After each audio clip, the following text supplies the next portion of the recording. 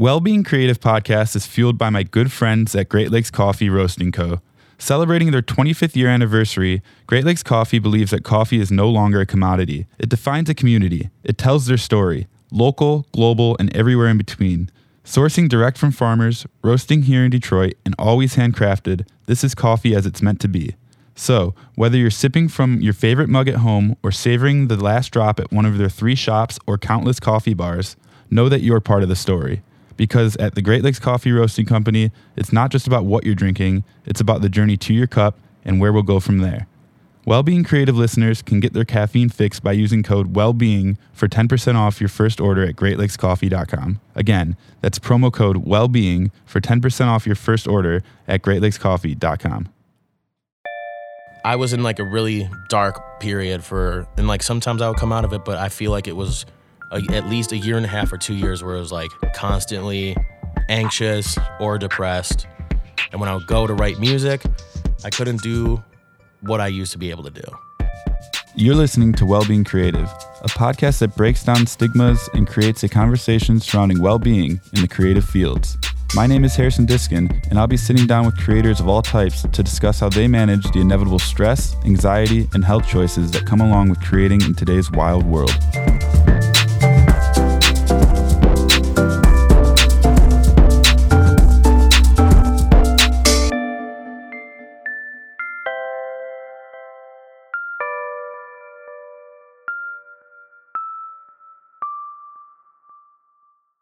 Hey, it's Harrison. Today on Wellbeing Creative, I sit down with my good friend Dan Hacker, aka Muzzy Bear, for quite the conversation. In this episode, we get into how it feels to be an artist while battling bouts of dark headspaces and how to be triumphant in those times. We also talk about traveling the world as a performing musician, and we even get into the specifics behind the intersection of EDM and alternative reality. So sit back, put down your game controller, and listen to my conversation with Muzzy Bear. Hey, it's Harrison, and my guest today is one of the coolest guys I know and also one of my closest friends in the world. His name is Dan Hacker, but most know him better as Muzzy Bear. Dan is an extremely talented musician who tours the world playing music alongside our mutual best friend Grizz, as well as playing solo shows in just about every U.S. market you can imagine. Beyond music, Dan is an extremely creative fellow whose hobbies include tattooing, drawing, writing, photography, and of course, video gaming. We have been meaning to make this episode happen since the podcast was just an idea. So it's with great excitement I welcome Dan Hacker, Muzzy Bear, to Wellbeing Creative. Dan, welcome to the show. Are you ready to get deep? Oh, I'm ready. Let's get into it, man. I just hit the diving board. Let's Awesome. get deep. Cool, we're going to the deep end. Yes. So, I think most people want to know a little bit about Muzzy Bear and the background of how you got to this point in your life. So when did you first pick up a guitar? I remember I must have been 8 or 9 years old, maybe younger.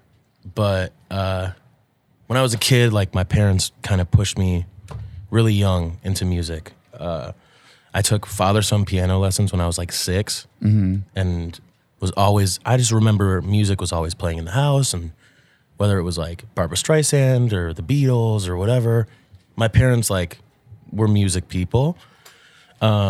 And then I remember like borrowing my next door neighbor's guitar to take lessons with this old lady. Her name was Adele. I was like younger than 10, had to have been maybe like 8 or 9 or something like that. And then took a few lessons and I was like, I don't know if this is for me. My hands like hurt after playing guitar. But then I remember on my 11th birthday, I was at Costco with my mom and there was an electric guitar on sale. It was like $150 for a Yamaha fake Stratocaster and a little baby amp. And I was like, Mom, I have to have that. And I took some more lessons and like figured out how to teach myself how to play tabs and stuff. And I made a couple friends at school that thought it was cool that I played guitar. And I was like, it's cool to play guitar. And I like music a lot. So that's my thing now. I'm the guitar guy. And, then it was like people are making fun of me for playing guitar instead of playing sports. And that was all of like high school and stuff. But I was always like teaching myself new songs or like finding some kids in high school to jam with. Shouts out Jacob Diskin. And, I was like the camp music guy at overnight camp. Shouts out Tamarack. And then this summer going into my freshman year of college at the same camp. I was working there, and I heard about this guy that was like some beat maker, DJ dude, and I was like, no way. And I ended up meeting Grant, who was said beat maker, DJ guy. He goes by the name Grizz. Yeah, well, back then, he was still DJ GK. Mm-hmm. So this is summer of 2010. Mm-hmm. And we linked, and there was like a staff talent show at camp where like I sang and played guitar, and he like at the end of the whole thing, he like set up his little DJ setup and DJ'd. And I remember the moment, like I remember what song was playing. It was Feeling Brand New from Little Learners. Like I remember who I was with. Shouts out Taylor Kamen and Esther Rubian. Like we were there, and I saw everyone else that was there disappeared. It was just Grant, and I swear to God, I saw Red Rocks. Like the vision. I saw it then, and I was like blown away. I was like, yo, I ran, like everyone rushed up to him after everyone was blown away, but I like pushed him out of the way. I was like, yo, dude, you go to Michigan State, right? And he's like, yeah. I was like, I'm going into my freshman year there. I am pretty all right at guitar. We need to hang out because I need people to make music with. Mm-hmm. And at that point, I was just guitar player kid, minding my own business, teaching myself how to play Jimi Hendrix or Red Hot Chili Peppers or whatever. And then it was like, it took a couple months for us to link up. And then like, I want to say December of my freshman year, I went over to his place, brought my guitar, and we recorded like 3 songs that day. And he was like, this sounds sick. And I was like, dude, this is amazing. It was like the first time I really felt like I was creating music.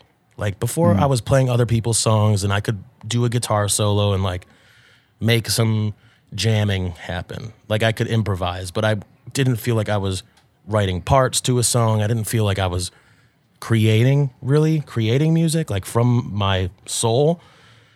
And then he asked me, he's like, hey, I'm playing a show in Kalamazoo on Friday. Mm-hmm. Do you want to play with me? Mm-hmm. I was like, so let's back it up from there. Okay. So through high school, you're playing music. Mm-hmm. You're heavily involved in your school. You went to a Jewish day school. Yep. So a lot of that is, I mean, how much did music play a part in your high school time? So it was actually I was in a really fortunate position. Mm-hmm. And it was only after reading that book, Outliers, by Malcolm Gladwell, that I realized that, like, I'm sure everyone can do this in their life, but when you end up in a place in your life, you can look back and see these moments where you were kind of pushed in a direction and onto a path. Mm-hmm. And for me, going to that high school was one of those things because, you know, middle school, I was playing trombone in band class and playing guitar outside of school and like trying to do like the emo rock thing and like make music with my friends, and we would like play Blink-182 songs and Hawthorne Heights and shit. Ooh, can I swear? Mm-hmm. Okay, Hawthorne Heights and shit. But it was like they had a band with each other, and then me and one of those guys had a band, and like I was never cool enough to be in the cool band, and like whatever. So I went to high school where there were, out of the 200 kids at my high school, 215 kids, there were like 10 kids that were like really into playing music. That's a small high school too. Yeah, I mean, my graduating class was like 58 people. Mm-hmm. And I knew everyone in the whole school all 4 years. Mm-hmm. So you could really make a name for yourself as the guitar player. Sure. I mean, I tried. Like, I remember in ninth grade, we had like journaling in English class, and I'd write like trying to impress kids, like, I just want to be a famous musician. And like, I was like trying to manifest it as a kid. At like, I was 13 when I started high school. I'm like the younger end of my grade. But yeah, there were always like 10 kids throughout the 4 years that were, you know, jamming, and some of the teachers were like, we had like a little club called Jam Wednesdays where all the kids that wanted to jam, we could like go.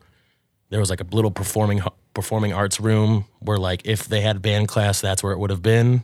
So my freshman year, I like brought my guitar and my amp to school and was like, hey guys, I'm Dan, and I want to play the guitar with you. And luckily there were a couple more kids from my grade that were into it, and there were a couple older kids. Ian Lefkowitz was one of them. Our friend Ludlow, he makes beats and kills it now. And Matt Greenberg was one too. Nice.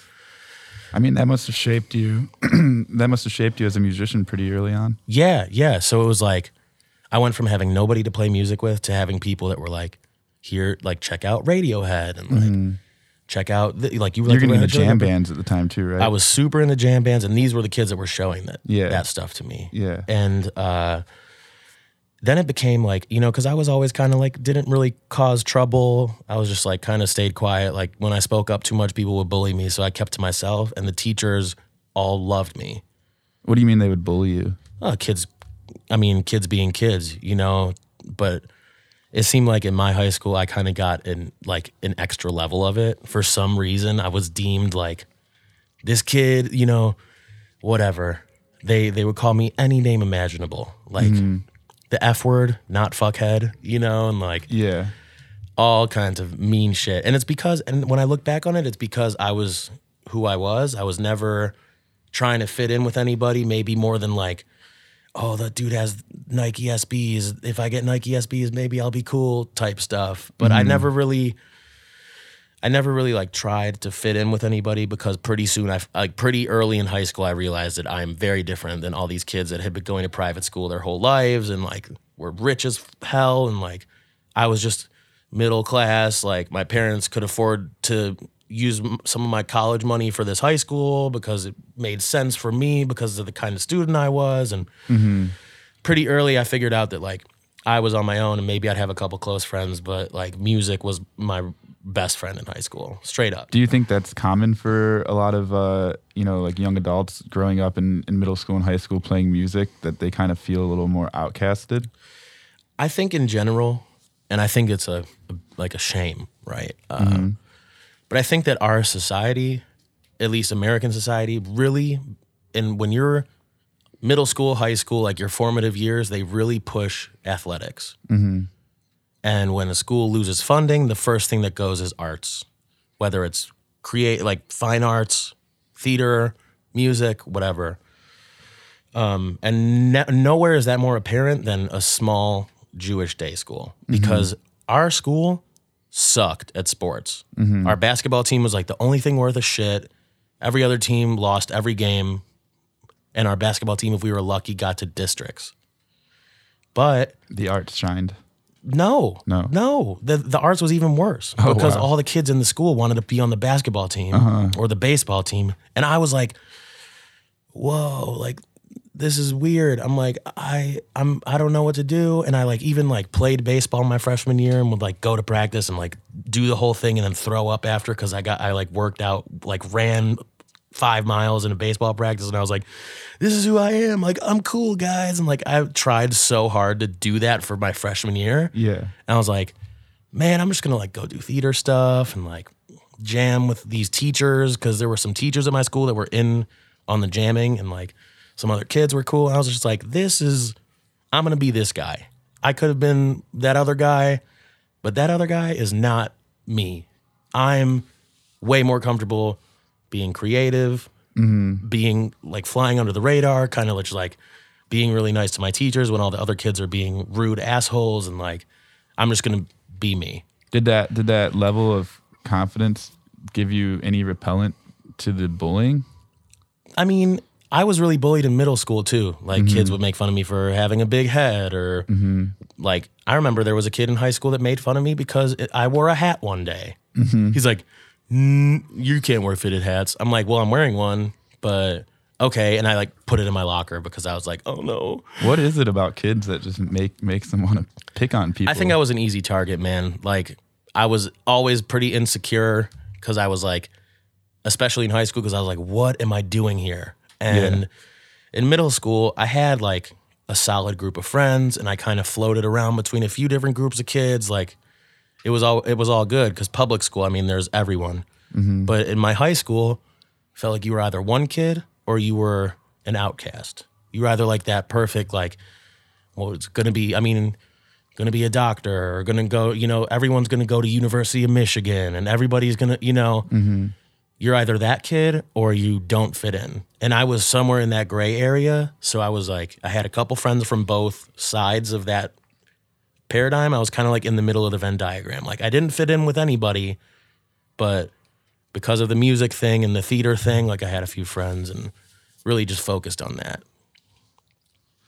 So as you're progressing from, being a jam band fan and even a band member into more electronic music and your music taste changes, how do you think that affected you as a musician?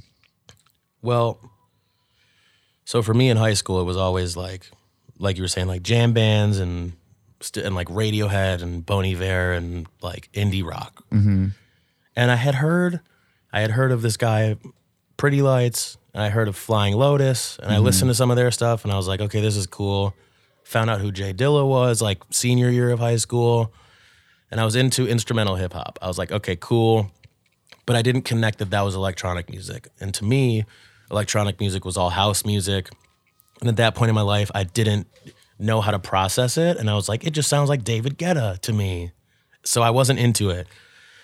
But when I linked up with Grant Grizz, I heard his music and I was like, whoa, like this is definitely electronic music, but it is nothing like what I had thought in my head was electronic music. And it opened up all these possibilities because for me, in high school when I was jamming with all these kids, I was always the one that took it the most seriously. And like we would jam at school, but to get kids to hang out outside of school and play music, like didn't go much beyond like staying late at school and playing for an hour or two after school. It's because most of those kids wanted to be doctors or whatever, right? They were just, like they were studying or they were going to a party and I was like going home. You knew early on that you wanted to be a musician. I was going to try for sure. I was like, until someone said, you're not cut out for this, I'm going to do it. And I was always like trying to write songs. I wasn't that great at it. But when I met Grant and he showed me Ableton and like, showed me Big Gigantic and Pretty Lights and like really dove deep and showed me all of this variety that exists. Like Aphex Twin and Telephone Tel Aviv and all that stuff that I still love so much. I didn't understand that all of these ideas that were in my head that were beyond just what I could do with a guitar and like maybe make it happen with a piano could be channeled into something. Right. And like, I kind of understood how to record music and like Ableton, I figured it out pretty quick as far as like arranging and making drums happen and stuff.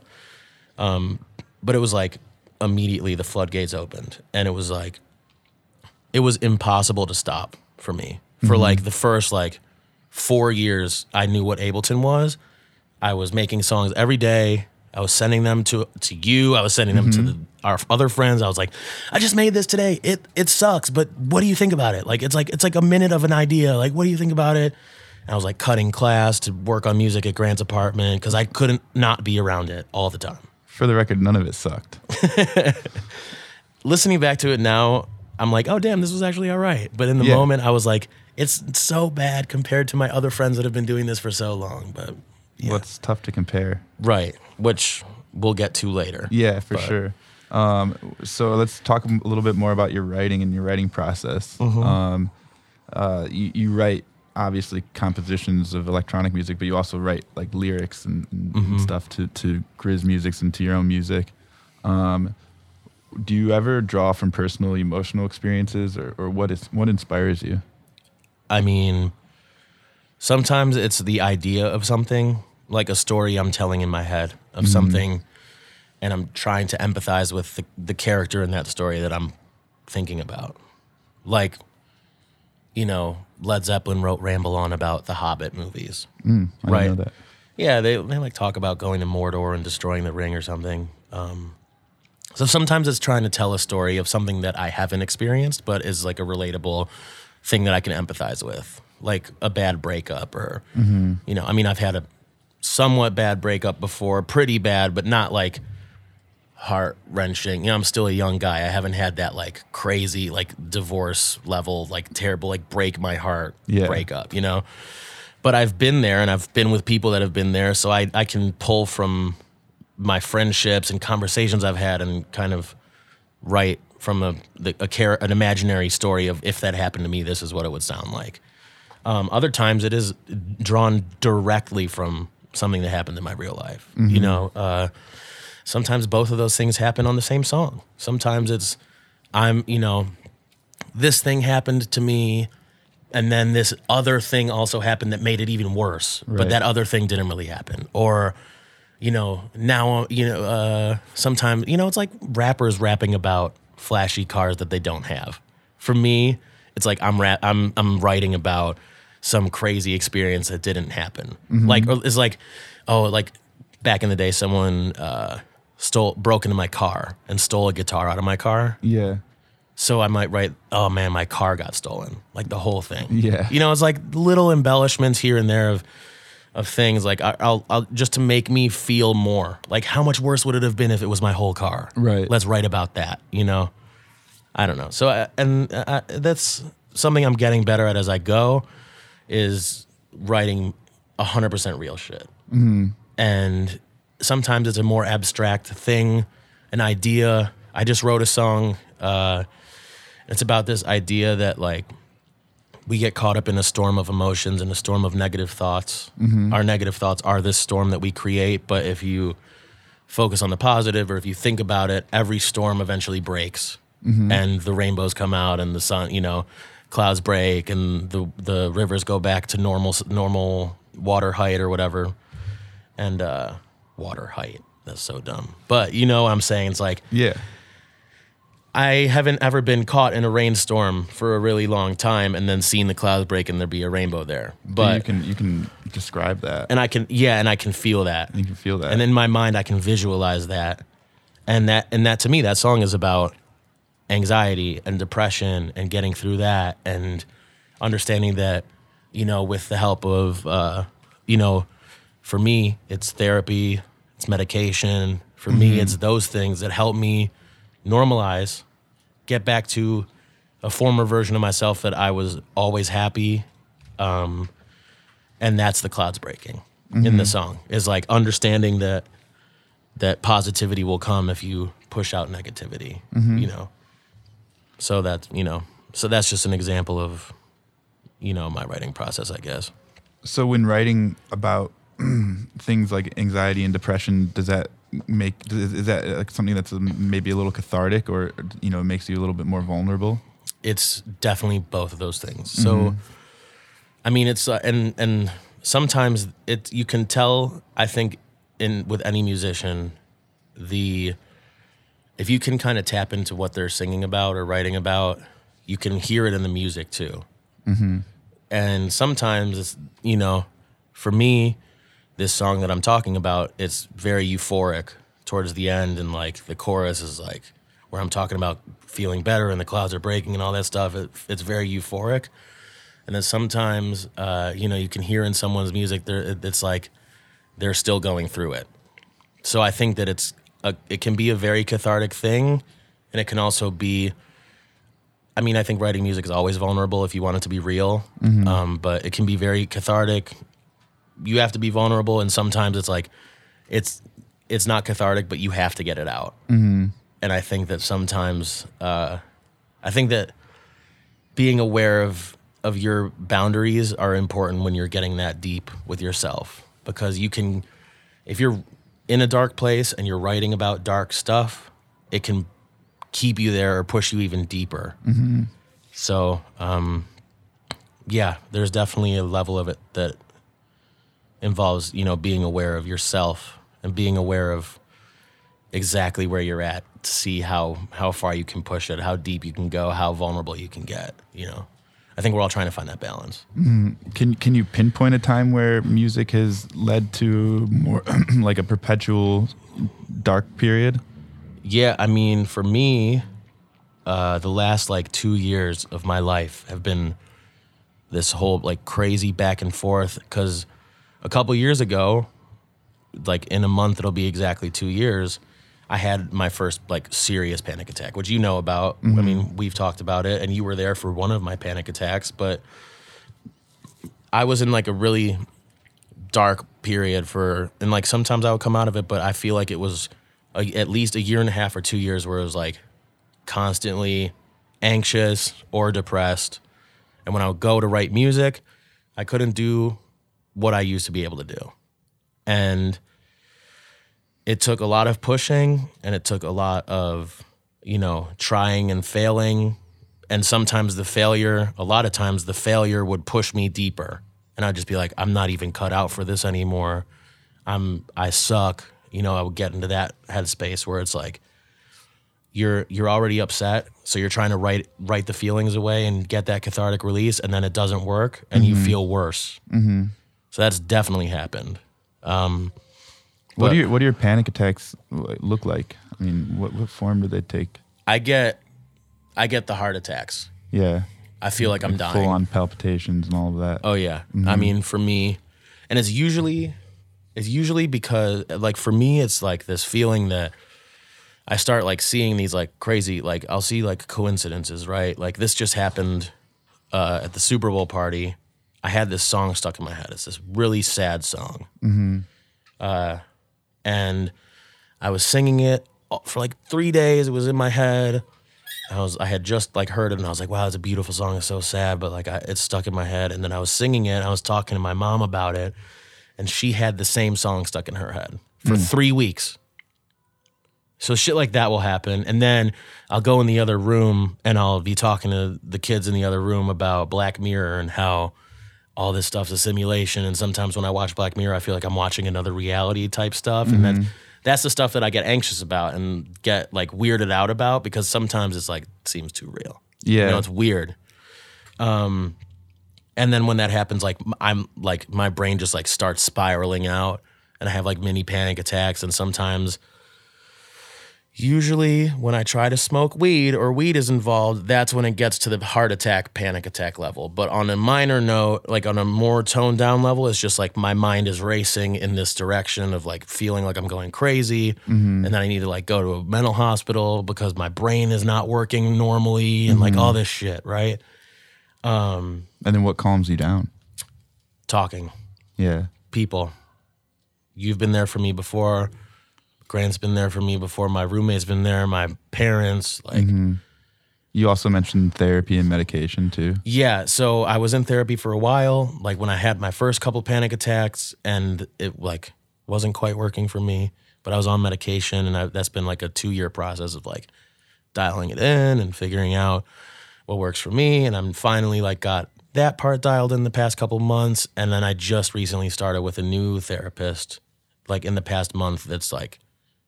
He just gets me. Mm-hmm. And he's one of those psychotherapists where I made this metaphor a couple times. I think it's perfect. It's like when you think of a panic attack, it's like a pot of boiling water. Mm-hmm. And there's all these bubbles releasing all this gas, and that's how my brain feels. It feels like someone put my brain on the stove. So this guy, instead of focusing on the bubbles and being like, oh, just calm down, like you just calm down, he's like thinking about the heat source. Mm-hmm. Like what's happening on a subconscious level that's making this happen. And he's really helped me process that. And it's nice, man. It just turns it into a fleeting thing. And it's like, oh, this is happening right now, but it's gonna stop. And it'll be fine. And I'm just overreacting. Mm-hmm. And I'm able to tell myself that so that it doesn't even happen. The panic attack doesn't even happen. Because when I feel it ramping up, or when I start feeling that, I just be like, Dan, calm down. Mm-hmm. This isn't the case. This is not how it goes. And it's been a blessing. Yeah. Like I mean, that's a great technique. A meditation teacher that I follow, Joseph Goldstein, he calls it wagging the finger. Mm. So like this, like a panic attack will start to arise, and he essentially will give it the attention it deserves, which is recognizing it. Right. And then wagging your finger at it, saying, no, like not right now. Exactly. I have this sticker on one of my laptops, and it's like a scythe, like the Grim Reaper. Yeah. And it says, not today. Right. I think about that all the time. I'm like, no. Like Dikembe Mutombo and those old commercials, like, no. Yeah. Not today. Not in my house. So you're still working on battling some of these the things that are going on. How does that play into your like day-to-day music life and your day-to-day personal life too, really? Yeah. Well, the good thing is that when you are making that conscious effort to improve, mm-hmm. whether it's in a mental health way or I got to get back in the gym, which is like they all kind of go hand in hand. But when you're improving your self-care techniques, and it improves your self-worth. And then when you have a better self-worth, you feel like you can work better, work smarter. And I feel like when you're working and then you also have all this other like self-improvement stuff going on, it keeps your mind off of all of the negative things. And for me, a long time, I was like really torn in the direction of my personal music project, like outside of Grizz. I didn't know what kind of music I wanted to make. I didn't know if I wanted to just do DJ shows. I didn't know what was going on. I didn't like, nothing felt right identity-wise. Nothing like made sense. I was like, I'm a DJ, but when I DJ, I play 5 genres of music, and it's fun, but what am I doing? And then when I'm trying to write songs, nothing right is coming out. It doesn't feel real. Like it just feels like I'm trying to sound like something else. And ever since this kind of like this self-improvement journey, let's call it, has started, I've noticed that my ability to write songs that feel real is like next level. I'm finally making the kind of music that I want to be making. And it's like you're tapped in emotionally or something. Right. And it kind of all plays off of each other. The sense of, I'm working on my mental health, and I'm working on my physical health, and I'm working on my friendships and relationships, and like reconnecting with old friends. And, I'm doing all of this stuff and kind of going in the right direction. And then it kind of all starts to fall into place. So as a touring musician, though, you have to balance all of that with performing all over the world in almost every weekend. Grizz took some time off, so it's probably been a lighter year for you. But in general, you're constantly traveling. How do you balance that? Man, so that hasn't been. Luckily, like you said, Grizz has been taking some time off, so I've had a lot of time to process all of this stuff. We've had for like more or less a year now. We've had like minimal shows, and I mean, like we played some shows last year, but it was fewer and farther in between. We didn't do any crazy long touring, like a month-long tour. But, I mean, when it comes to touring, the best part of it is that I'm doing it with my really close friends. I mean, Grant is my best friend, favorite person in the whole world. Our touring crew is like people that I could spend every minute of every day with. And we know each other now. I mean, we've all been touring together for a few years, and it's just kind of one of those things where we're there for each other. And I know for a fact, because like new people that have come into our camp from other camps are like, this is an anomaly. It's rare. Yeah. I mean, I've super witnessed rare. It's definitely rare. Right. Yeah. You've been there. It's like we're on vacation almost, and then we just happen to play shows every night. So the hardest part of it is being able to do that for weeks in a row. Like for me, it's like after 2 weeks of tour, the second half of tour, once I'm over the hump, is like more difficult. It's like, I just can't wait to get home. Oh, because the first week excitement is there. It trickles into the second week, and then like the middle of the second week until like the end of until the last week starts, basically, is just like the hump. You're just like, oh, we're like in a groove, so the shows are going fine, and it's just kind of becoming this like robotic thing, and you're just like playing the same stuff every night, and you're just like, But what about the contrast of going from playing for, tens of thousands or more, huge crowds to, getting off stage and coming back to a semi-quiet life here in Detroit? Right. Man, I mean, to me, that I get more affected by that at like on tour. 'Cause when I'm at home, it's like I'm not even this touring musician, and I almost turn it off when I'm home. Yeah. 'Cause I love my home routine. I'm living in a place now where like a lot of my close friends live here. My parents live in Detroit. So for me, it's almost like I have a home life and a tour life, right? So for me, like the post-show depression or the post-show just like that come down, it does happen right after the show for me. And like, it's more of like what the fuck just happened, right? Because at this point in my life, we've been doing this. I was 17 when I met Grant, so we've been doing this for like 8 or 9 years now. Yeah. This is 9 years that we've been doing this, and I still don't understand how it happened to me. Yeah. Right? Or any of us, right? Yeah. I'm just like, that phrase, what the actual fuck? That's some real shit, right? And So for me, like when we go on stage and we play in front of a couple thousand people, I'm feeling great on stage, and then you get off stage and all the adrenaline just like disappears, and that's when it hits me the hardest. And that's, you know, after the show until I go to bed is the hardest couple hours for me. Yeah. Sometimes I'm just so zonked. I'm like, okay, thank God I can just go right to bed. I'm passing out. Right. But sometimes I'm up for like until like 5 a.m. after a show, and we finish playing at midnight because show's super hype. We're all stoked. The show went really well, and then you go back to the bus and you're just like, now what? You know? I totally relate, just even as a promoter, you know, Right. coming off like a sold out show and getting home and just like not being able to turn that off. Yeah, you can't. You can't. And then I think that's why after the first third of tour, that feeling gets so tiring that the rest of it just is like, it just all feels like that. Yeah. The Except when you're on motions. stage. Yeah. And then after doing the stage show for 12 to 15 shows in a row, it starts to feel the same. And you just feel like you're this robot that's like, here I am. You feel like the band at Chuck E. Cheese almost, you know, except you're traveling. Do you ever do anything like weird up on stage to try and just shake it up a bit? I love trying to get Grant and Stu, our tour manager, to laugh Yeah. on stage. Because you guys all wear like in-ear monitors. Yeah. So we all have the in-ear monitors, and Grant has a microphone that just goes to the in-ears, and Right. I do too, like our shout mics. So during the crowd, I'll be like, or during the show, I'll be like, look at this guy in the crowd, doesn't he look like Harrison? Or like, look at this guy in the crowd, doesn't he look like Stu?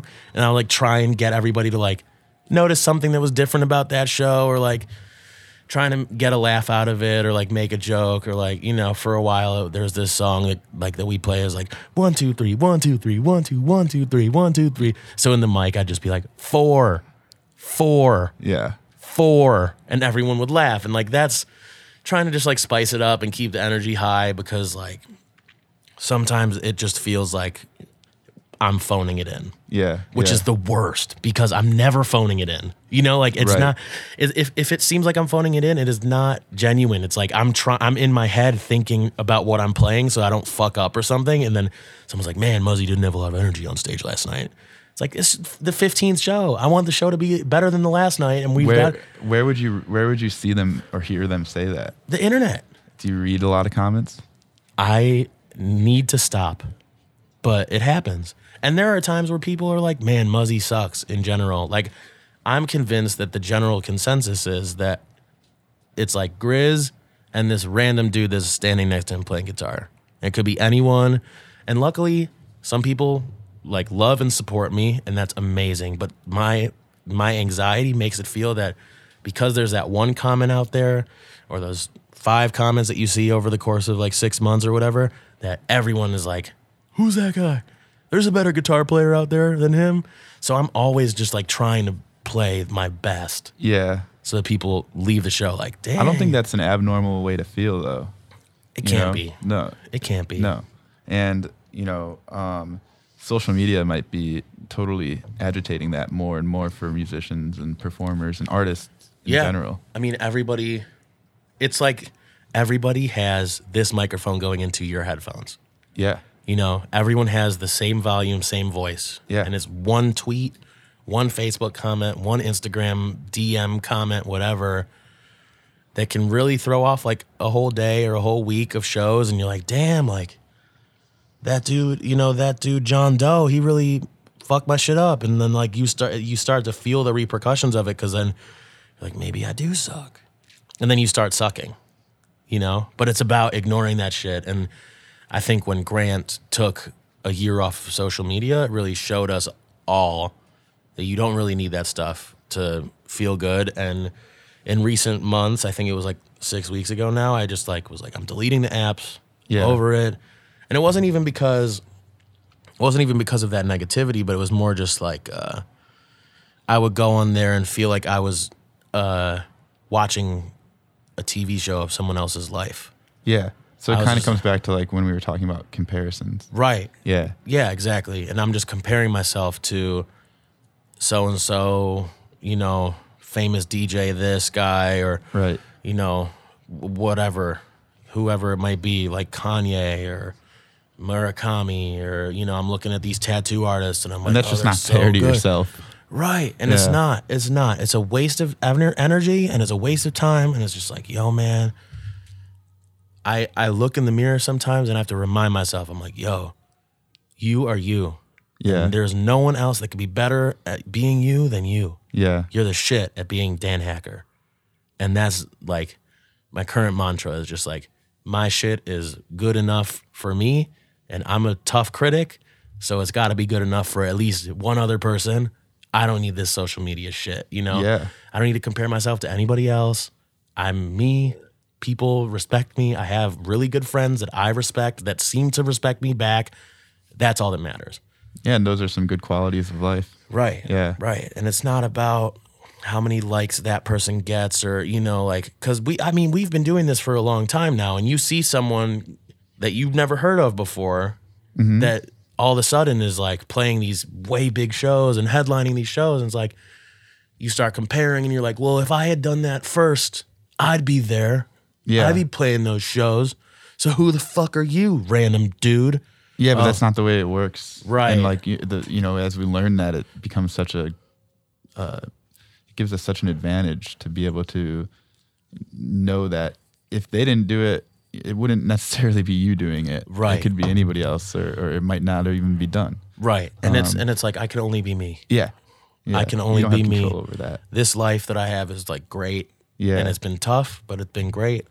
And it wouldn't be as great without the tough parts. And just because some dude over here went from 0 to 60 on his career doesn't mean that my career is going to be any better or worse or whatever. And you don't know how sustainable that could be. It's not even about that. Or any of it. You just Right. you don't know. But you get yourself in that headspace where like you're wishing negativity upon someone else. Yeah, You're like, that's not healthy. You're like, oh, fuck that guy. Yeah. I wish that he didn't sell out that Red Rock show or whatever.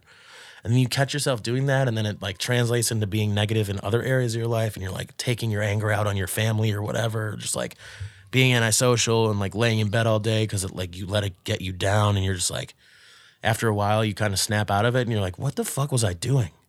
Oh, I was looking at social media and comparing myself to someone. Yeah. It's like, because for me, I mean, I'm a big dude. Like I'll look at some other DJ thing and I'm just like, oh, it just must be because he's just good looking, and I'm not successful because I'm ugly and fat. And it's like, no, man, that's not the case. It's not the case. I mean, if you were trying to be a male model, that might be the case. But you're trying to be a musician, like. Right. Dude from Blues Traveler was famous. Right. He wore a literal harmonica vest. Like, you're fine. And so I'm just like, I was like, I can't compare myself to anybody anymore. Like, it's a waste of energy. It's a waste of time.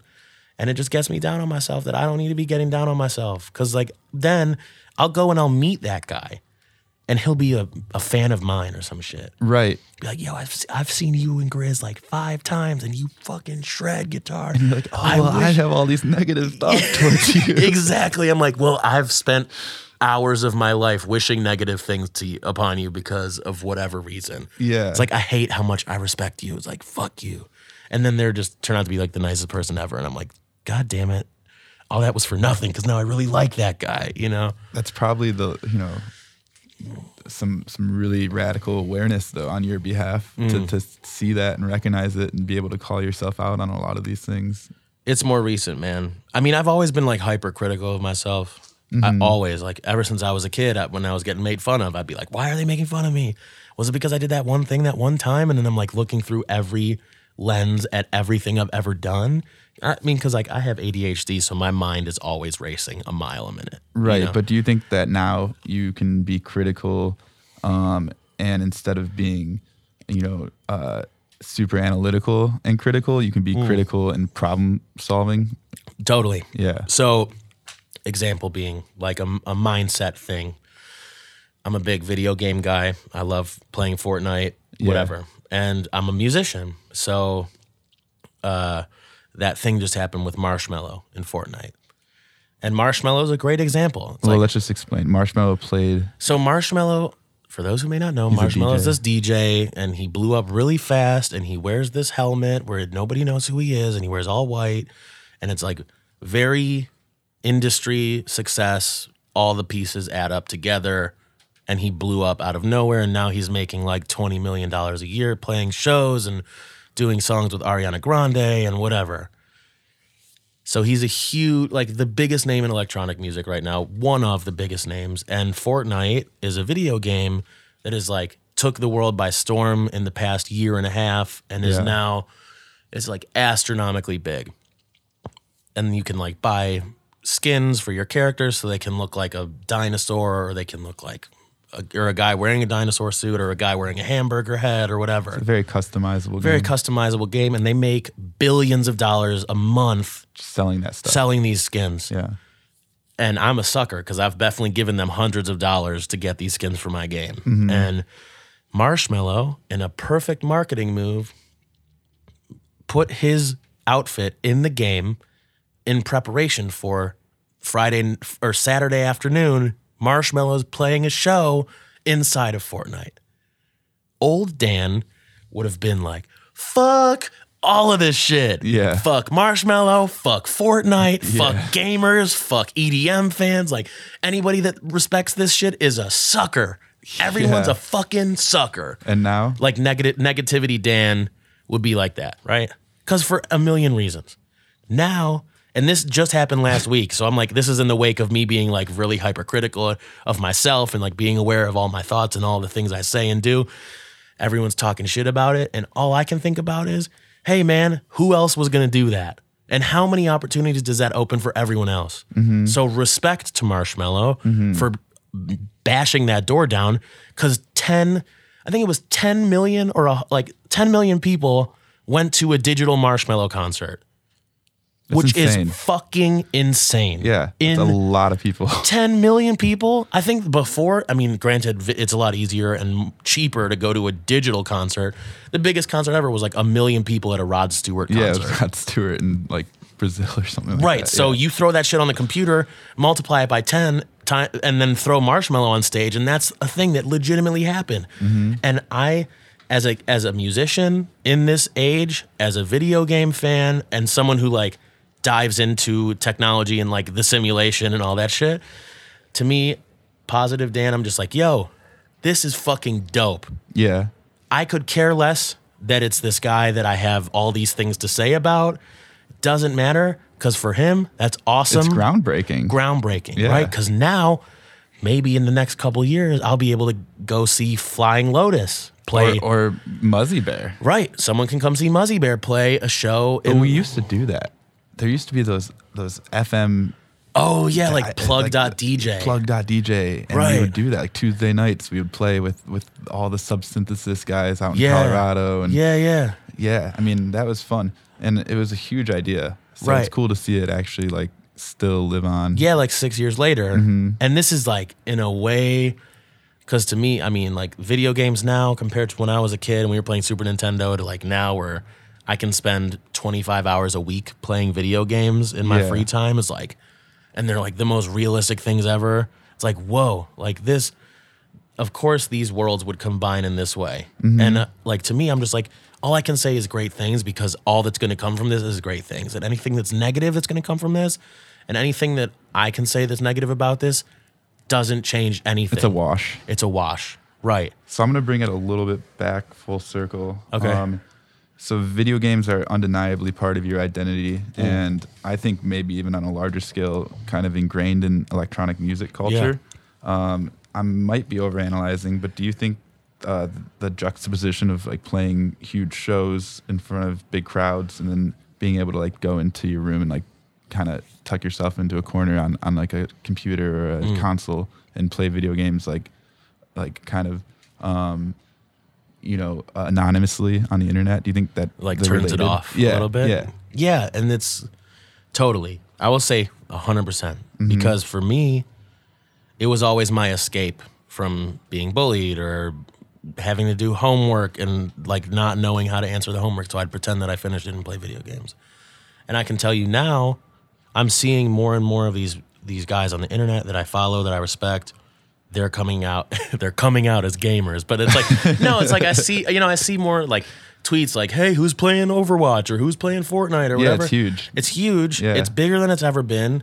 And I can tell you as someone, I mean, because for me, I've always been a gamer, so I can't speak on it so much. But recently, I got Grant into PS4. Right. Like he's playing Fortnite, he's playing Overwatch, and his roommate's playing, and they're both like work all day, chill all night guys. Yeah.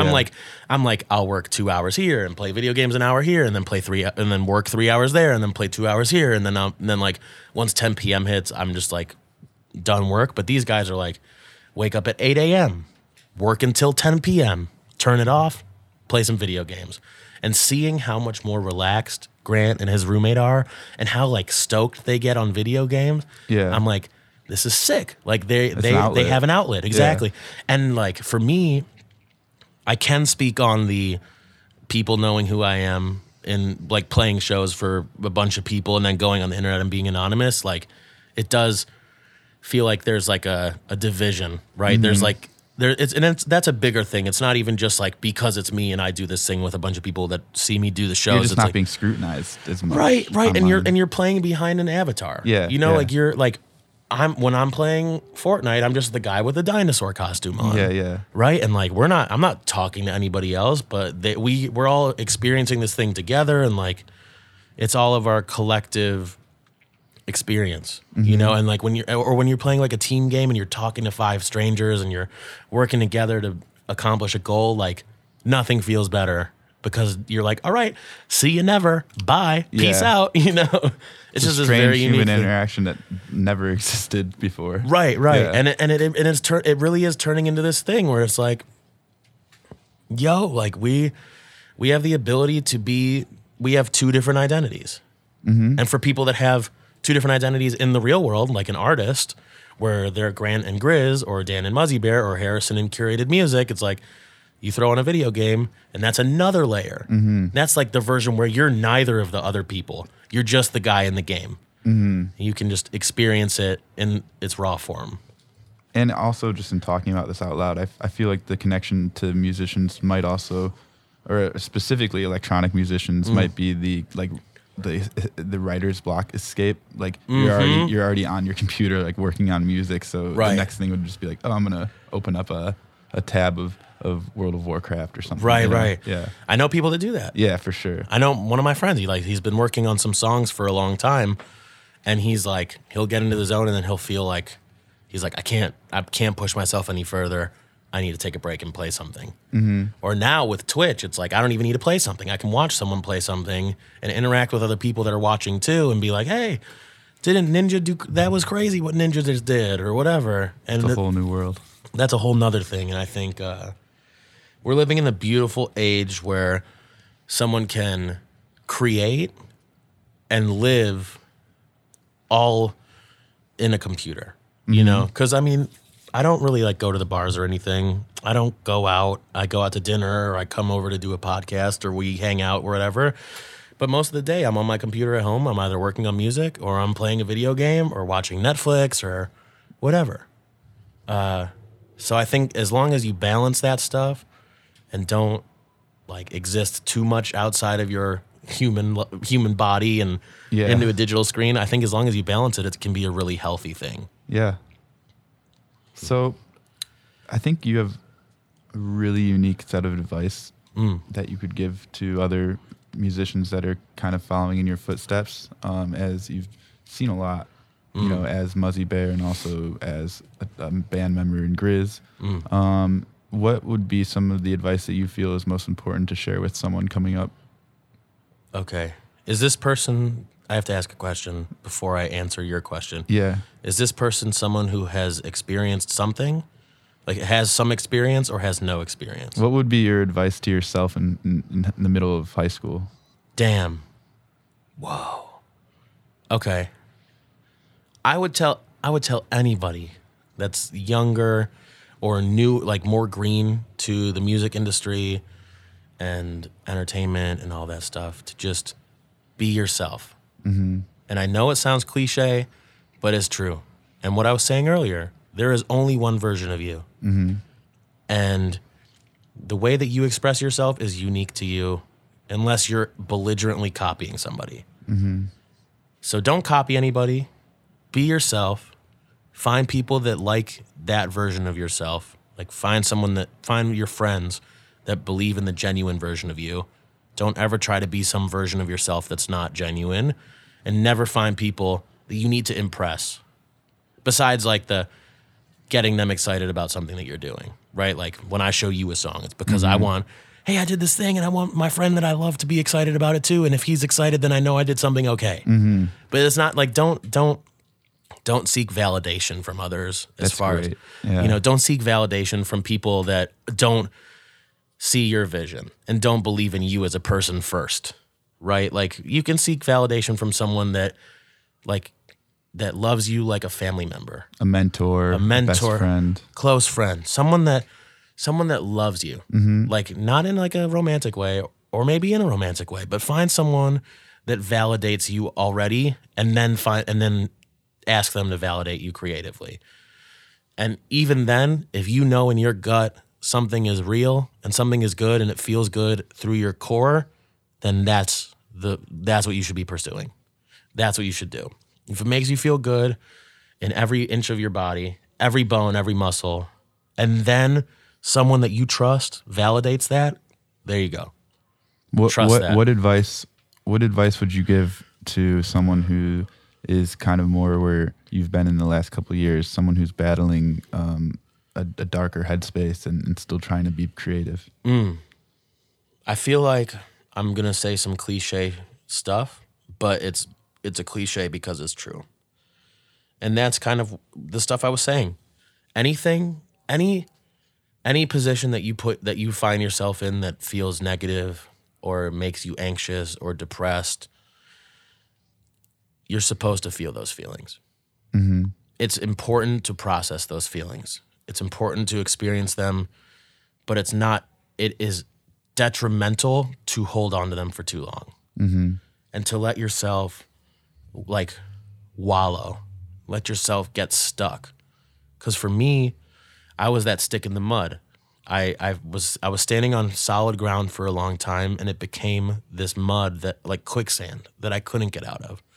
But once I stopped squirming around in the quicksand, I got out of it, to make a metaphor out of it. But it really is, instead of letting yourself get stuck, you have to be moving forward, or at least moving constantly. And the same kinds of things, it's like find people that you can open up to, whether it's a therapist or a close friend or your family, or even a stranger that they ask you how you're doing and you just let it all out one day.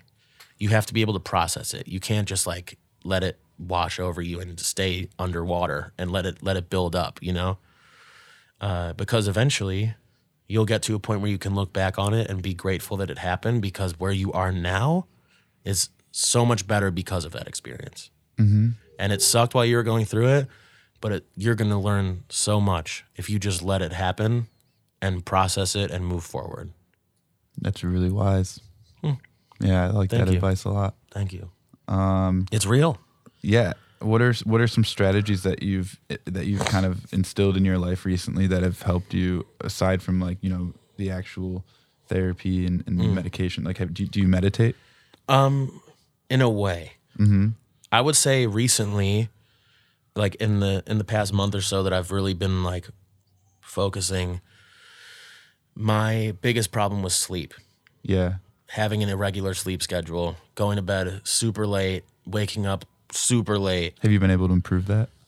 Yeah. So being able to monitor my sleep and going to bed around the same time and waking up around the same time every day. Like I went to bed, I went from going to sleep between, it would be 3 a.m. and then I'd wake up at noon. Then a week later, it would be 5 a.m. I'd be waking up at 1 p.m. Then it would get so bad and keep getting pushed back that eventually I would just be like, fuck it. I'm staying up all night and all day, and I'm going to go to bed, and I'll wake up and my shit will be reset. It's like, that didn't work. No. That didn't work. It was just a vicious cycle that I kept getting caught in, and like, it would translate to me just feeling depressed and like not wanting to wake up because I was never getting the right amount of sleep and I was whatever.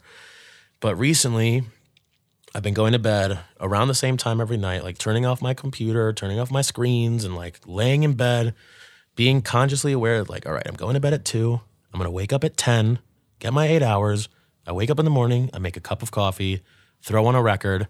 I had just got a record player, so I'm like using it way too much, but I'll throw on a record, sit there and listen to a record until my cup of coffee is done. and I don't do anything but listen to the music. Yeah. I don't look at my phone. Being very mindful. Yeah, I don't look at my phone. I think about the cup of coffee I'm drinking, and I listen to the record. And that's it. And that's my morning meditation every day. And for some people, it's something else. But for me, it's this cup of coffee and throwing on a record. And I sit there and listen, and that's how I start my day every day. I kind of greet the day, and then whatever happens from there, it just happens. That's really great, great ideal morning. Yeah. And honestly, I hope that if you ever find yourself in a difficult moment in your headspace, I hope you can listen back to this podcast and realize how kick-ass your mechanisms for dealing with this are, and realize how well equipped you are for where you're at. Thank you. Yes. Yeah, I think starting the day off right and getting the right amount of sleep is like the perfect start to getting in, like putting yourself in a positive mind state. Yeah, someone says, I don't know who, but it's someone like motivational. They say like, win your mornings, win your life. Right. Yeah, I was waking up in the afternoon every day. Yeah. Now I'm waking up at like 9 or 10 in the morning. I'm like, what are these 5 hours? Yeah, and that's like a very like military, like the army, like it's like all about like, getting the morning accomplished. Yeah. Early bird gets the worm, maggot. Yeah. Making your bed. Yeah. So taking this back a little bit to the music career side of things, is there a time you can remember a specific failure or road bump that has had like a significant effect on you as a person? There are a lot. Is there one that we can maybe talk about? I think, and this is going to sound really shitty if anybody out there is a fan of me, but I think, no, this isn't that shitty. All right, never mind. Rewind.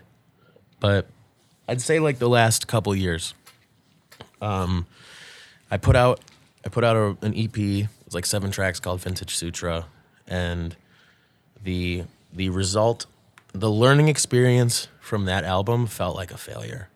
Like the process of learning and recording and releasing that record, and looking back on it, it felt like super rushed, and I felt like I just kind of decided like, I have these 7 songs and they kind of sound like an album. And I had people in my corner that were like, do it. Mm-hmm. And I did need to do it. But because I put that out, I kind of put myself on this path of not knowing what I wanted my music to sound like for years. And it took, I would just call those, like there were like 2 years after I put out that record that just feel like a failure. As far as making music, those like 2 entire years felt like a failure. Because in 2 years, I put out 1 song, and it was a remix. And I just was like, it was one of those moments I was like, what the fuck am I doing? I'm this guy, like, I'm in such a fortunate position where I'm playing music with my best friend, and I can call it my job, but there is so much more that I want to do, and I'm failing. There's like so much more I want to say. There's so much more music I want to create, and I can't make it happen. And it was tough because people in my life, they noticed it, and it translated to everywhere in my life, and I kind of turned into a wreck. And it was like I was just like, I didn't know who to trust anymore. I didn't know which way was up. I didn't know which way was the right way. I didn't know what was going on. I was like, oh, I'm just kind of playing these shows as a DJ, and I'm playing mostly other people's music, and it's fun, but like I would be in my hotel room after the show and just feel like, well, this isn't what I signed up for. And it just felt like ultimately it felt like a big loss, despite gaining, some notoriety as a good DJ and getting better at DJing. But it felt like a big loss because that's not why I'm making music. I'm not making music to play other people's music. I'm not a musician to DJ, But out of that came this realization that the music that inspires me is the same music that has always inspired me. It's always been Bon Iver and Radiohead and James Blake and Grizz and hip hop music and all this stuff. And it kind of, in the past now 18 months, while dealing with 2 years in a row of feeling like shit about my music, and then in 2 years of going through panic attacks, The emotional stuff, yeah. emotional shit. It was like an awakening. I was like going through all that and I was like, enough. I'm like, I was like a version of myself that I did not recognize. Yeah. It was so bad. Like I felt awful. Felt like I wanted to kill myself. Like straight up, I was like, my life is a one giant loss. Yeah. And it fucking sucked. It's a tough place to be. It sucked. I felt like I was a failure musically. I felt like I was a failure personally.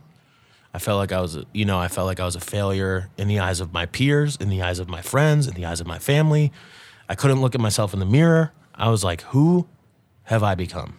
But you're still in the midst of playing shows, and you're Right. still in the midst of Touring, and you have a and- hard drive full of beats. And Right. So it's a weird feeling. I'm sure. still making stuff that like sometimes it feels good, but most of the time I'm like, what the fuck is this? Right. And I have people that are pushing me. They're like, you're great. You can do this. And I'm like, I don't believe you.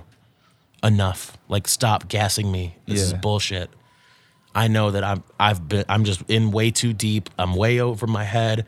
I'm not cut out for this. And this is just all the result of dumb luck. And it got way too far. The kind of shit that a lot of artists and creatives deal with when Yeah, things are they going gotta well. feel that way. When things are going well, and then you're dealing with writer's block for like years, and then you're dealing with mental, emotional, professional shit all at the same time. It's tough. And that to me was like, it felt like my greatest failure. Yeah. And looking back on it, it was my greatest failure because I failed in myself. I failed at believing in myself. Yeah. And it's that, all of what I was feeling, that was bullshit. Because Right. all the people that were there for me, that believed in me, you, my family, Motorcam, Grant, all, you know who you are if you're out there listening. Yeah. All of those people that were there believing in me were not gassing me up to telling me something I didn't believe in. They told me something. They were telling me things that I forgot I believed in. Mm-hmm. And that feeling of doubt and all that feeling of like unworthiness and, you know, unable to create, all of that was something I brought upon myself. Mm-hmm. And now I'm looking back on it and I'm able to write. You know, I was just in Denver and me and Grant, he was helping me produce a song for my new album. Mm-hmm. And we made an amazing, one of the best songs that either of us have ever made in like a week, in 5 days. It's really exciting. As a fan. Same for me. Yeah. As a fan of expressing myself, I agree. Yeah. And that happened in a week. And I went years. That's hundreds of weeks without doing that and without thinking I was capable of doing that. And that to me was my greatest failure. Because do you think going through that failure though gives you perspective, and you can now know that that's out there, Yeah. that failure, that feeling, that dark spot exists, and that it could technically, I mean, it could come back just as easily as it left, right? You know, I hope not. But I mean, just as a No. creative person, there's going to be ebbs and flows, and times where you're feeling creative, times where you're feeling stuck. Yeah. And you know, I think that exposure is you know, part of what you have to deal with as a musician or an artist. Yeah, I mean, I totally agree. And I think that what I learned out of that, beyond just like what that felt like and what that failure was, knowing it kind of established the boundaries of that dark zone. Yeah. You know, it made me aware of the detriment that I can cause myself. Right. And it made me understand how bad it can get, how quickly, and how long it can stay bad. And now that I'm feeling better and I'm working on myself one day at a time and living for the moment and all that shit, you know, all that stuff people talk about that totally works. I'm not trying to downplay it, but now that I'm in this like very self-aware position and understand how to stay positive and how to look at the positives, it's like I can understand that boundary. Right. You know, like when I start, if that place were to happen again, I know ways to keep myself active, From to keep slipping myself too inspired. far. Right, from slipping too far. So Yeah. it's like, Like inevitably you're going to feel a day or two of writer's block, but letting that actually come up into a failure, or, Right. you know, that's just something that you know now that you can, right. you know, And it keep at takes a bay. lot of work, you know? And it's like, there were there were times where I would go weeks without working on music because I knew that every time I worked on music, something terrible would come out. Now I have firewalls in place where, like, if something I'm writing for my album doesn't work out, then I can flip an old disco track because that's always going to be fun. And it's always going to be new. And it's, you know, it's always going to be relaxing, and it's always going to work because disco music is amazing, and all you have to do is chop it up a little bit and add new drums, and it's going to sound awesome. And I love it, you know? So that's having stuff like that, or making a hip hop beat used to be my escape, but now it's like I need to make a whole song, like the 3.5 minute version of that beat, not just a 16 bar loop. Yeah, you know? and then get your friend to rap on it and put it out and all that. Yeah. Yeah, I think that there's just a lot more, you know, before I let it slip into like going back to weeks at a time of not working on music. It's like, no, you can go a day, but no more than 2 days without working on music or making effort in your project somehow. Yeah. Like today, I didn't work on music today, but I went and met up with my friend, visual artist, and like we made plans for music videos for these new songs that I finished. And like we have plans, you know, we're branding stuff. So it's like, at least, you know, I found that there are other ways to keep my life moving and keep my creativity flowing without necessarily being in the studio working on music, you know, feeling that doubt or that failure feeling. You know, it's like, well, if making music if that isn't going to happen today, then I can still do something else to keep Yeah, pushing. I mean, so what are some of those dynamics that go into the Muzzy Bear brand outside of just the music?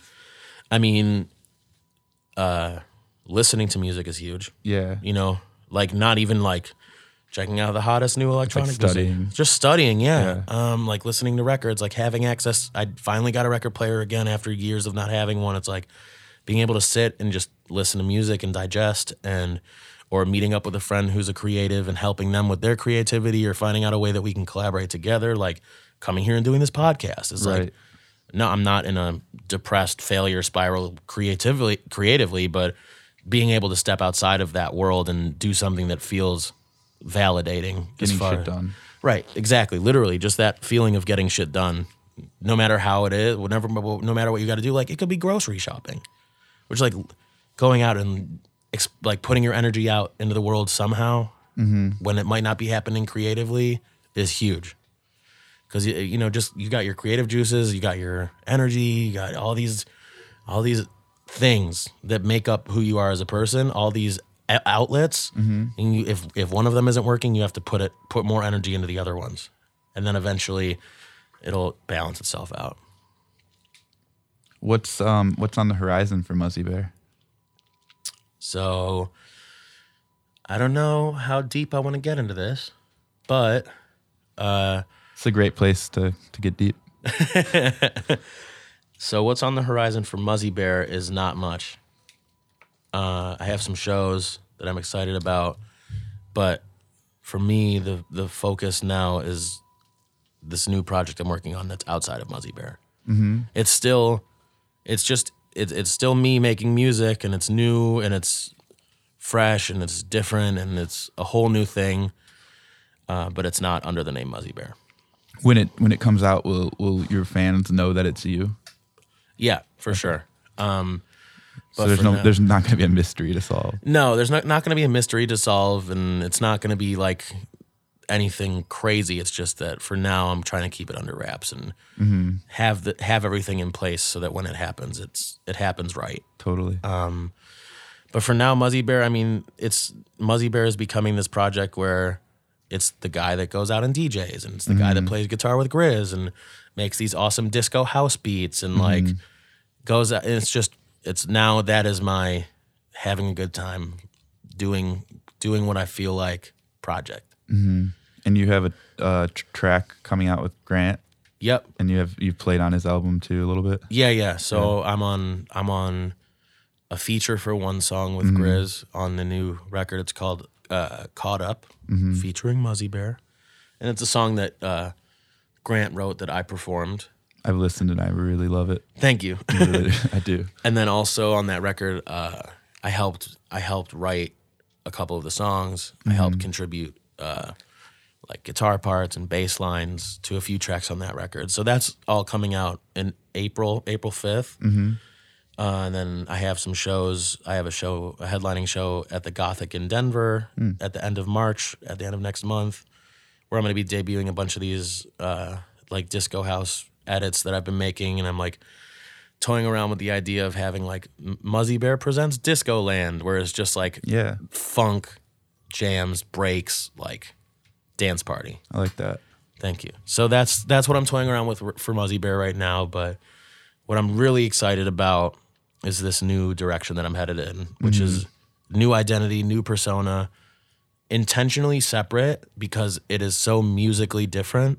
Yeah. And it is way more inspired by like the indie rock and hip hop inspirations that I have in my life and like the more emotional stuff. And it's not to say that it's like sad music because it makes me feel so good. And it is so, not only is it cathartic, but I really feel like it's this kind of euphoric thing where like when you hear the songs, you'll understand. But that's as far as my solo project goes and like solo music goes, that's where the original music's going to be taking place.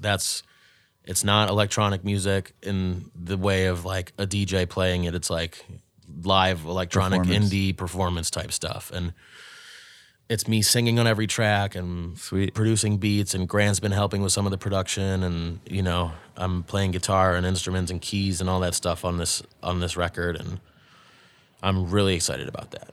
And all of the Muzzy Bear fans will know when the time is right. In the next couple months, I'm going to start rolling out singles and stuff, and this year, hopefully there'll be an album out by the end of the year.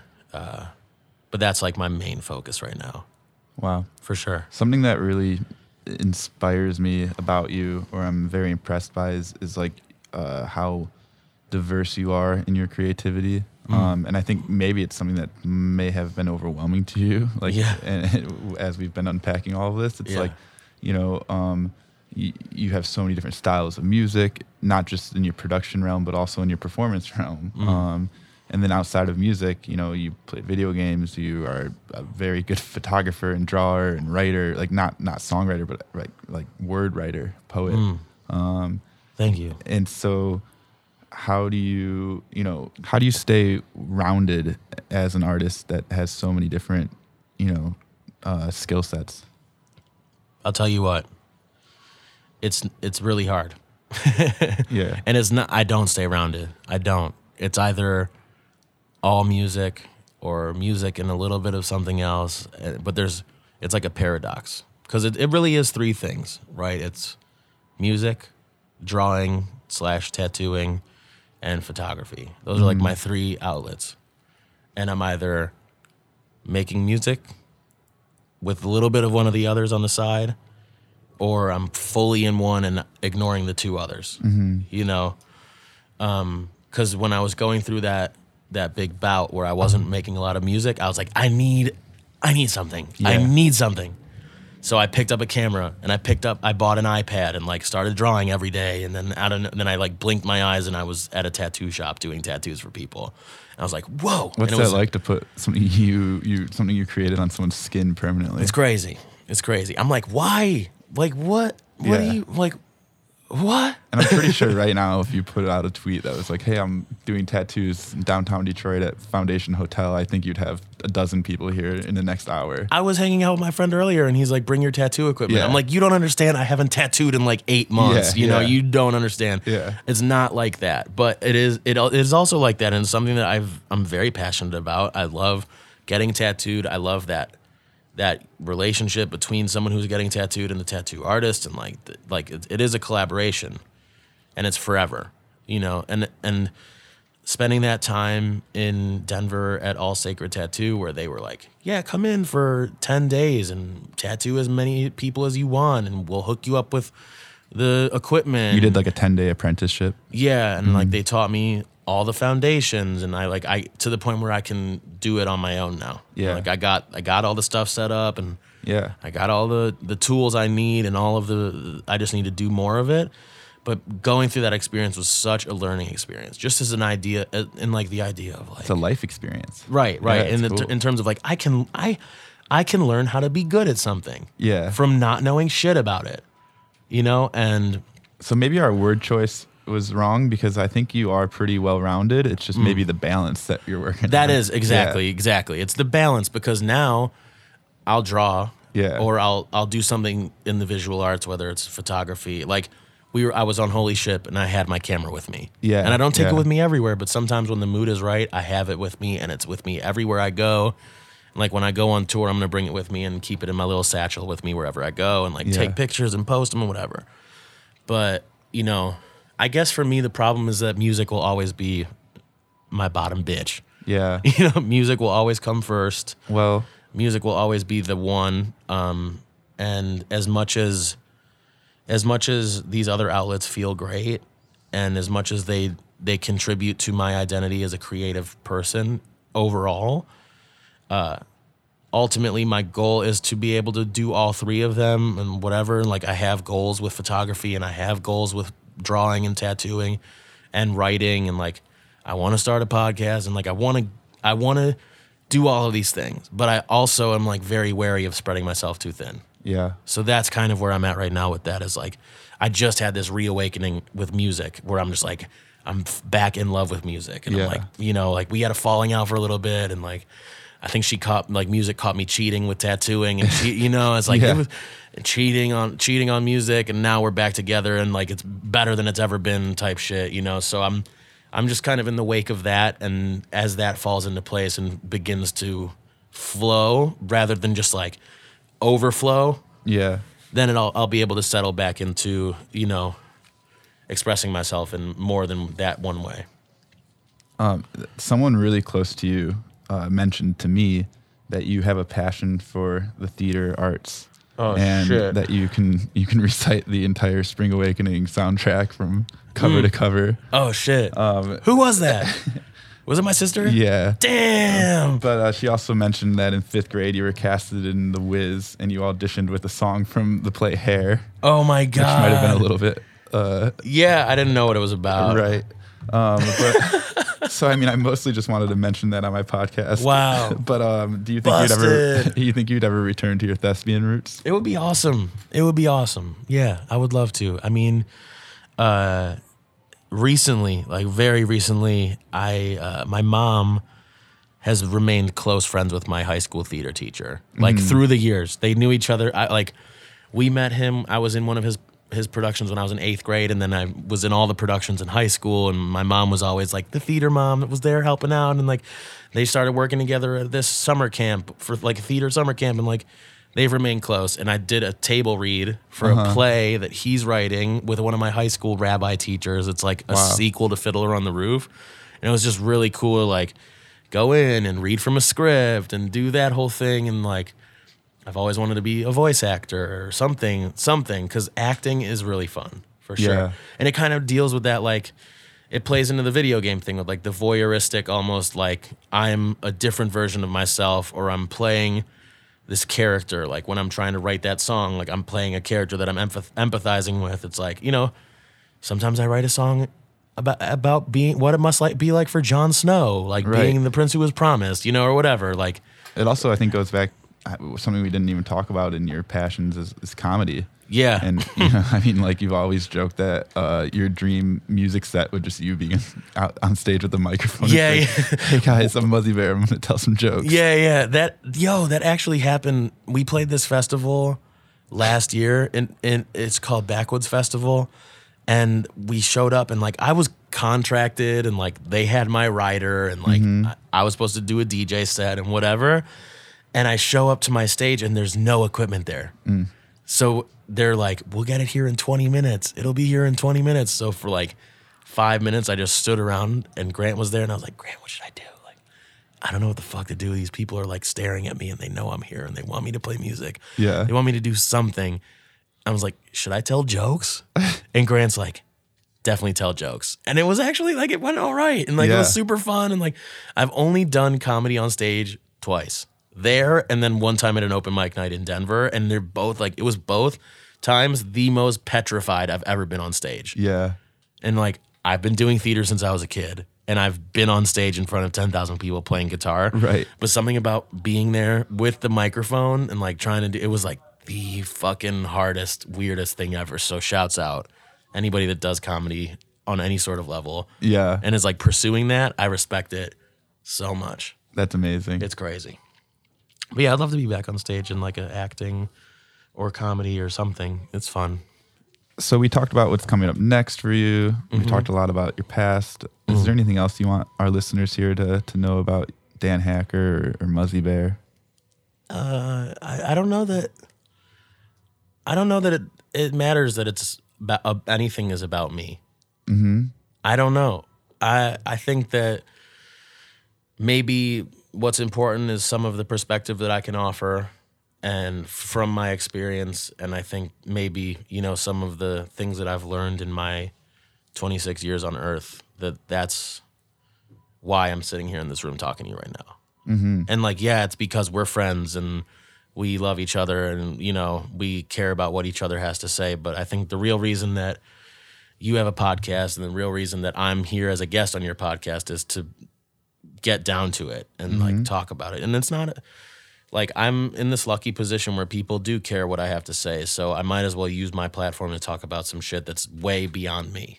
Why is this so important to talk about? I mean, I know why, but why do you is it so important to talk about? Because for me, for so long, I felt alone in the world. And I felt like nobody's experiences were the same as mine. And the older I get, the more I realize that we are all experiencing in our own ways, we are experiencing the same thing. And that is called being alive and trying to end up in a better place than when you started. And better doesn't mean making more money, and better doesn't mean living in a bigger house or having a bigger family or finding love. That's not what it's about. I mean better in the sense of happiness and better in the sense of fulfillment. And for me, I found that fulfillment comes from making music or taking photos or drawing a cool picture or, writing a joke or having a conversation with my friend that makes us both laugh so hard that I have to write it down so that I can tell someone else about it. And I think that the most important thing that I have to say that is about me is the things that I've learned. It's not about Dan Hacker. It's not about Muzzy Bear. It's just about me as a human being and the things that I've learned, which is most importantly being aware of yourself and not being critical of yourself to the point where you get down on yourself about stuff. But being aware of yourself that you can constructively like realize what you might be doing wrong and actualize a better way to do it. Or constructively realize that you have a shitty sleeping schedule and you need to fix it and then work on that thing every day. And then eventually other things fall into place. And I think for me, one of the biggest lessons I learned is to stay positive, because when you live in a, like I was saying, in a storm of negativity, that's you creating that. And sometimes other people influence that. And someone tells you you're a piece of shit or you're ugly or you're fat or you suck at what you're trying to do or, whatever negative things, or you're too good at what you do that it makes them feel shitty. I think the most important thing is to empathize with where they're coming from, hear them, and move on. It's like it doesn't matter why you got into this dark room. The only way out is to put light into it. Right. Right. Because for so long I was looking for the light in the darkness. I was in complete darkness, and there's nothing that you can do besides like find some kind of spark that you can turn into a torch from anything, and lead your way out. But also knowing that all it takes is that one small spark, right? And a huge fire can come from that, right? Sometimes it's as easy as finding someone to talk to about something, whether it be a therapist, your close friend Harrison, your parents, whatever. it doesn't matter. Sometimes it can be that conversation that you can have. Sometimes it can be opening up with yourself and realizing like, hey, I need medication. Like my brain is not working no matter what I try. Yeah. Sometimes it's For that part with the medication, what there's also probably a huge part for someone who might recognize that their brain's not working right and needs medication. Yeah. There's probably still a part where they're not willing to admit that. Right. Because maybe there's like a stigma. Right. There is a stigma around not feeling good and getting medication for it. Yeah, and that's one of those things where you have to be able to criticize yourself, and not like I said, not in like a negative get down on yourself way, but in a constructive way. And for me, I was fortunate in that when I was going through my panic issues and I needed to be put on medication, my parents opened up with me and they said, "Hey, listen, like."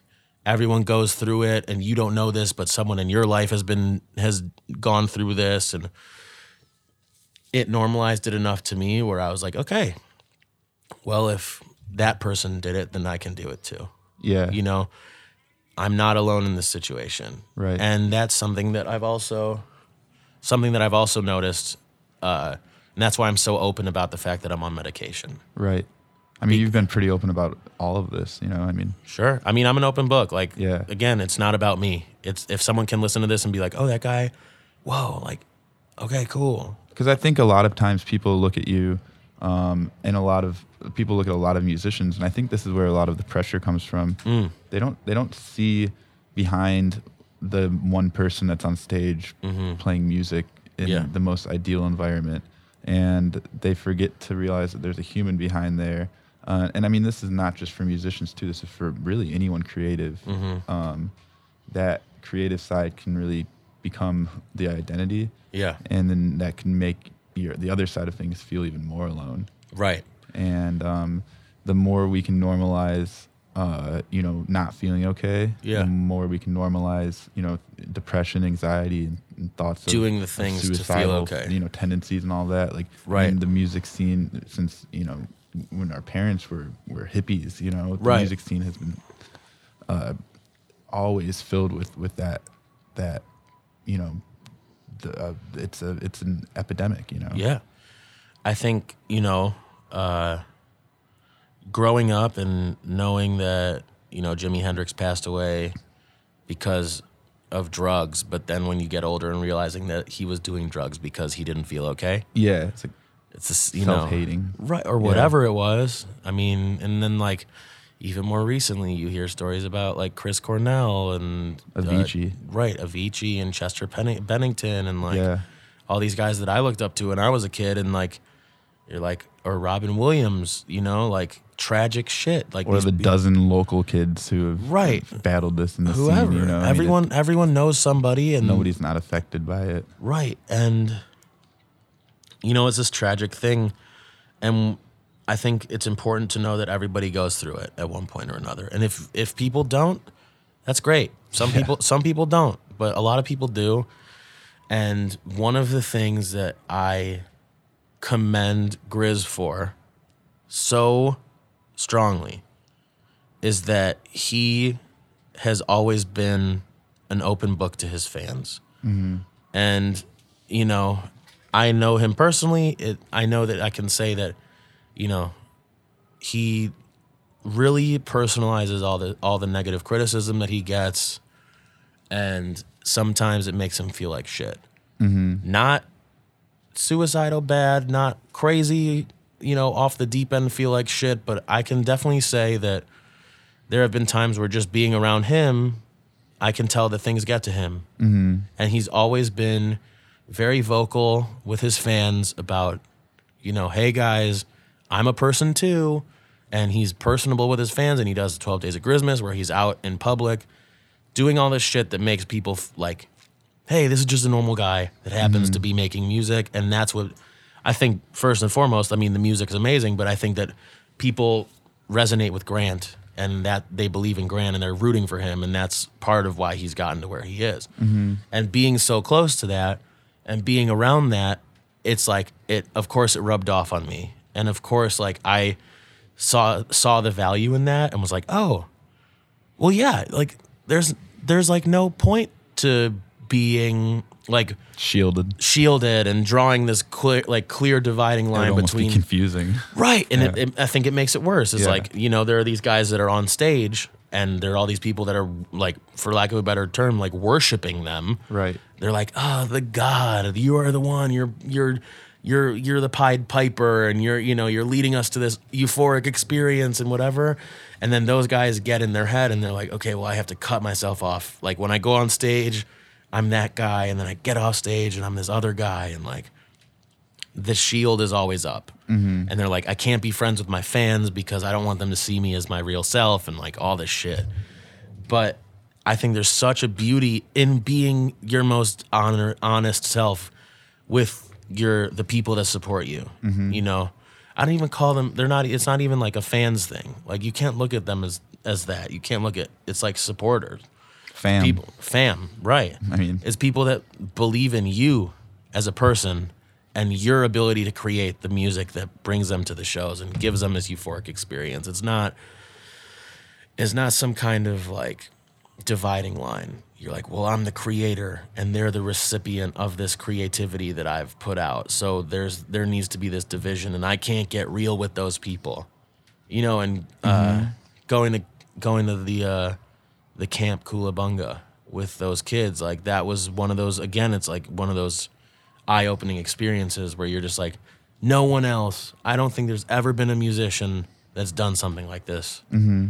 A quick explanation of Camp Coolabunga. It's Grizz worked with our other best friend Jared Berman, and together I was part of the planning committee as well. Together, all of us put on this summer camp program at Tamarack, which is where Grant and Dan and all of our friends grew up going to camp and being counselors and staff members. And we brought 75, we say kids because it's like a camp environment, but they're ages, 21 to 30, half male, half female. And we just did this intensive summer camp programming with them. And we were able to really create this like amazing environment where we gave everyone the open space to let go of a lot of things they were feeling, and it opened up this huge gaping spot for most people there to just kind of let go and be, and in that it definitely grew this crazy community. Yeah. And that's just like one of the many examples of times where, as Grizz, Grant has put himself so far out there to connect with the people that support him and, create a space where people can enter it and be their most genuine self. Yeah. And I think it really rubs off on all of us. It rubbed off on me, rubbed off on Harrison, it rubbed off on, or you, I guess we're having the conversation here, but we're kind of talking to the people, but it rubbed off on all of us. And all the campers, and they get to bring it back to their communities. And right. And that whole pay it forward type of, Yeah. And I think it's just a reminder that like when you're given a platform and you're given a soapbox to stand on where people listen to you, it is so important to kind of shed the ego of that and not understand, and like put aside the fact that it's you standing on the soapbox and just say, like, become a vessel for things people need to hear. Right. And giving people a space that they can open themselves up to and be a genuine version of themselves so that they can invite other people into the community, and the community grows. And then eventually you have a movement where you can spread positivity. Or even, it doesn't even have to be spreading positivity. It can just be spreading awareness for anything. Yeah, like whatever, people that like to wear furry suits or whatever, right? It matters. Yeah. Right. Yeah. So I think that's important. I think that's really good for you to recognize as a musician and to be so tapped into that with Grant. And it creates such an awesome profile for both of you. So yeah, I'm excited to hear the new music that's coming out. I'm excited to learn more about this mysterious project that's in the works. I'm excited to see some of your drawings and to follow you on Twitch. Yeah. Where can our listeners follow you, and where can they connect with you? Yeah, so Twitter, Instagram, Facebook, all that stuff. You just look Muzzy Bear, Muzzzybearr. Follow me on Twitch. I need to start streaming more because that's the most direct way to just talk to me. Reach out to me on any of the social media. If you need someone to talk to, if you need someone to just ask a question to that you think I might be able to answer, I'm your guy. Tweet me, DM me, ask me a question on Twitch during my stream, and I will get back to you as soon as possible. And if you need a digital shoulder to cry on, I'm here for you. That's great. Yeah. That's very nice of you. And I know that you mean it, so it's cool. I do mean it. Awesome. Thanks so much, man. I'm really glad that we were able to make this happen. And I know that you'll be back for another episode because we're just getting started. So thank you, Harrison. Yes. Until next time. Yeah. Thanks again for tuning in, and thanks to our sponsor, Great Lakes Coffee Roasting Company, for keeping us super caffeinated in the studio here. And just a reminder to our listeners, coffee lovers, you can use code WELLBEING at checkout at greatlakescoffee.com for 10% off your first order of coffee, coffee supplies, and much more.